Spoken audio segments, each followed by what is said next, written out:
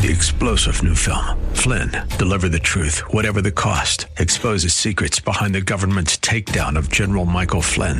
Flynn knew what the intel world had been up to. He ordered the first audit of the use of contractors. This set off alarm bells. He told the truth. He was the most dangerous person for Donald Trump to hire. They had to get rid of Flynn. Flynn, Deliver the Truth, Whatever the Cost. Available now. Watch it today. Go to salemnow.com. salemnow.com.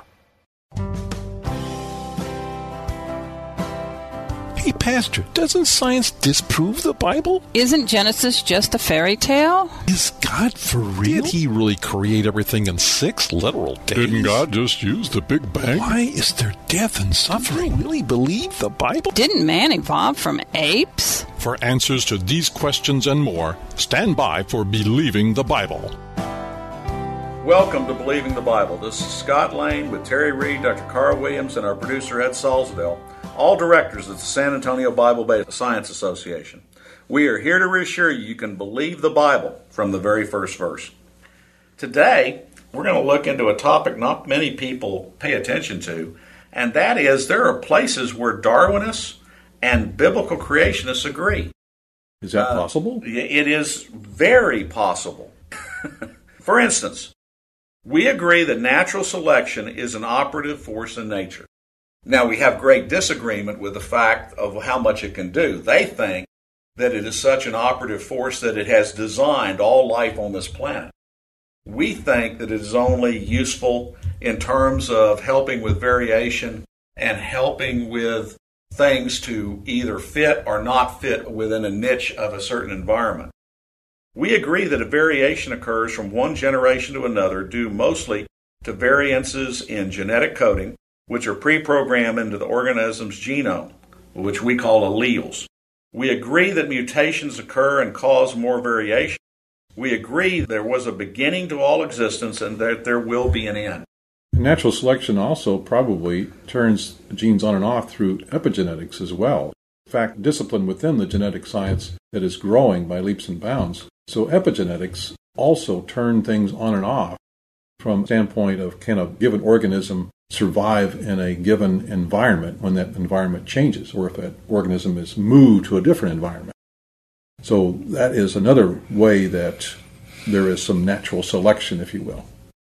Could that possibly be like, for example, dogs, with the dog hairs, if you wind up with a particular dog with very dark hair and you bring them down south with a lot of sun or in a particular area with a lot of sun, where their coat actually changes color?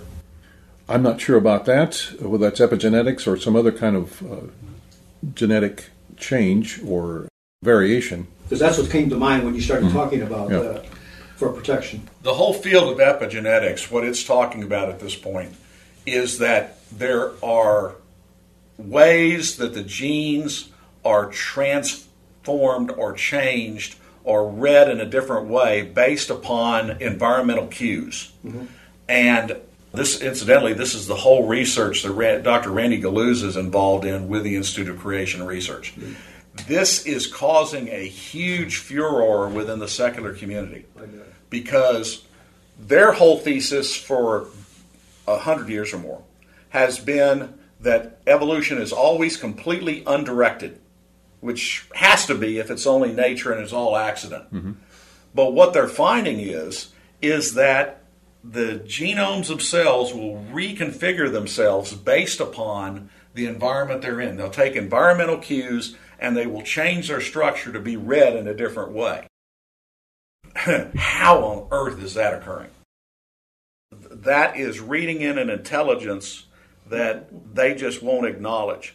I really get disturbed when I hear an evolutionist dismiss creation science as unscientific and ignorantly tell people, those people referring to us don't believe in mutation, survival of the fittest, variation, or any of a number of scientific things. And the truth is we do. But we don't give it the inventive credit that they give it, that it could design all the intelligence that we see in nature. Something that biblical creationists and old earth creationists and Darwinists all agree on is that there was at least one ice age. We all believe there was an ice age. Uh-huh. The problem is, biblical creationists believe there was just one. The old earth creationists and Darwinists believe there were Several. A number of them, a ton of them. Which shows how they have totally contradictory ideas, because these people that are saying that the Earth came in and out of several ice ages before man was on the scene are also blaming man for any current climate change that we may be having, which is pretty inconsistent. No, there's been a lot of climate change. If they want to say multiple ice ages, that meant multiple warm periods. And we've had multiple warm periods just cited in the last 2,000 years with the Roman warm period and the medieval warm period. But somehow it's different today. We also agree that the land masses of Earth were once collected into one super land mass, which was called Pangaea. We differ on some mechanisms and the time it took for current land masses to be formed, but we all do agree there is continental drift. So the idea that we have no agreement whatsoever, that we're complete idiots, and that we don't agree with any part of modern science is a simple lie. Correct. It's a simple lie. As far as the ice ages themselves, the one that we do agree on happened just recently, which evolutionists may not agree with the time frame. But what the evolutionists cannot do is give us satisfactory explanations on how an ice age could start in the first place. Oh, that's a true statement. And so the worldwide flood gives the ideal mechanism for starting an ice age. You're listening to Believing the Bible. This is Scott Lane with Terry Reed, Dr. Carl Williams, and our producer Ed Salzadola. If you would like to learn more, go to sabsa.org. That is sabbsa.org. Before the break, you made the point that we have agreement that there was a recent ice age. Now, incidentally, the secularists, the evolutionists, would place that at about 10,000 years ago, whereas the creationists would place it at about 4,000 years ago, somewhere in that range, 3,600 to 4,000 years ago. But they both believe there was an ice age. What is really interesting is that both of us see stellar development as very stabilizing with respect to our sun. Our sun gives us everything that we need for life. How many other stars have we found out there that are exactly like our sun and would perfectly provide us with what it does? So as far as I know, 0. It's a round number. Yeah, it's 0. That's exactly true. 75% of all the stars in the universe are unstable red dwarfs. Right now there's a big thing going on. Wow, they found a planet that's just the right distance from Proxima Centauri, our closest star to us. And it's about Earth size, and so, there could be life there. One problem, it's tidal locked. What does that mean? It means the same face faces the sun at all times. So it's getting fried all the time. It's like Mercury. Or one side of it is getting fried all the time, and the other side's the other one's froze all the time. Yeah. And their big thing with what's the new telescope that's out there now? It's called Webb. And with the Webb telescope, they're actually going to try and detect whether there are artificial lights on the night side, because there couldn't be anything on the day side. They're getting fried. But maybe life developed in the fringes, and now there's light on the dot. NASA has been completely taken over by these people trying to find ET. And so they're trying to find this kind of stuff. Well, it actually makes sense for their mission to find if there are intelligent life forms out in outer space. That should be part of NASA's mission if it's truly keeping with its original formation, which it was a secular one. It's always been secular, so it's going to have a secular slant there. Got to find Mr. Spock. Well, it's my understanding that we're basically in a space race with the Soviets because the Soviets launched Sputnik, and that's kind of what kickstarted NASA. There's great truth to that. Terry, you were referring to all the stuff that's going into climate change. I find it much easier to believe what the Bible says. In Genesis 8:22, it said, God promised as long as the earth remains, there will be planting and harvest, cold and heat, summer and winter, day and night. So God is maintaining and protecting the planet. We should be grateful to Him for that. That's the only way it could happen. Again, the old earthers and Darwinists are saying for the last 3 billion years, we've gotten just the right amount of solar radiation so that we could have water in all three phases, solid, liquid, and gas, without having had one solar flare that whole time that would have fried the planet. Now, what are the odds of that? That comes from a very special star just made for us. But it does give another agreement in that both creationists and evolutionists believe that there is going to be an end to the earth. And certainly the Bible tells us that and tells us exactly how it's going to happen.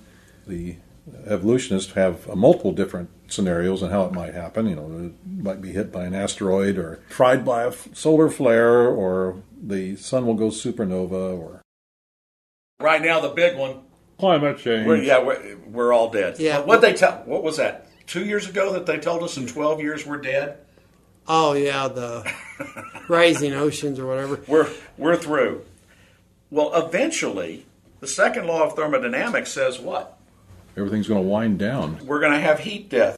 There is agreement here, folks, but we just can't agree on how it's all going to occur. And what's interesting, the 102nd Psalm tells us that not only the earth, but the universe is winding down. It's wearing out like an old garment. And eventually that is what would happen if God didn't step in before that.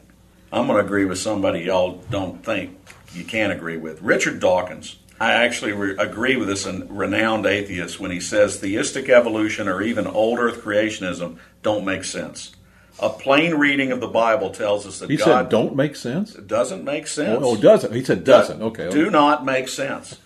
A plain reading of the Bible tells us that God created man and various kinds of plants and animals a few thousand years ago. So to believe otherwise, whether a person is acknowledging it or not, they are compromising the Bible. They're saying that those first 11 chapters of Genesis cannot be trusted as true history, and they're allegorical in some way. Mm-hmm.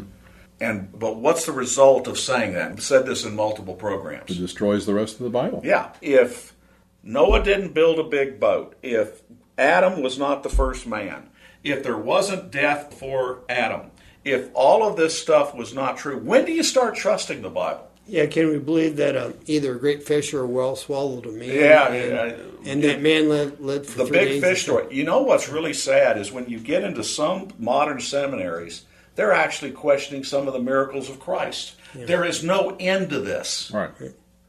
When you go there. Well, yeah, if you can't believe the Old Testament, you can't believe Jesus.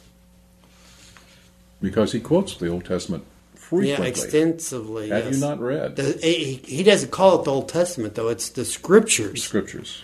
The bottom line to all this, folks, is there are quite a few places where the creationists and the evolutionists agree.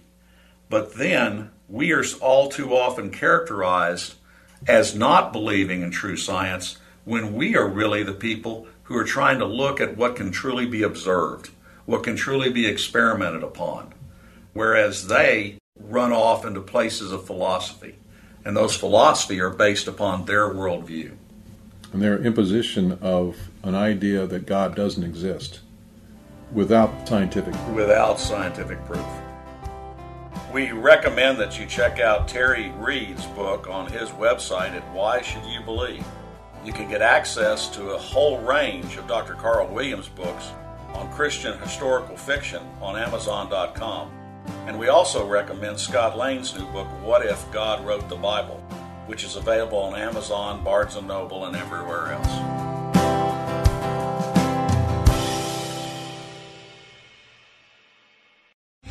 Three-star General Michael J. Flynn, head of the Pentagon Intelligence Agency, knew all the government's dirty secrets. He was one of the most respected generals in the military. Flynn knew what the intel world had been up to. He understood its funding. He ordered the first audit of the use of contractors. This set off alarm bells.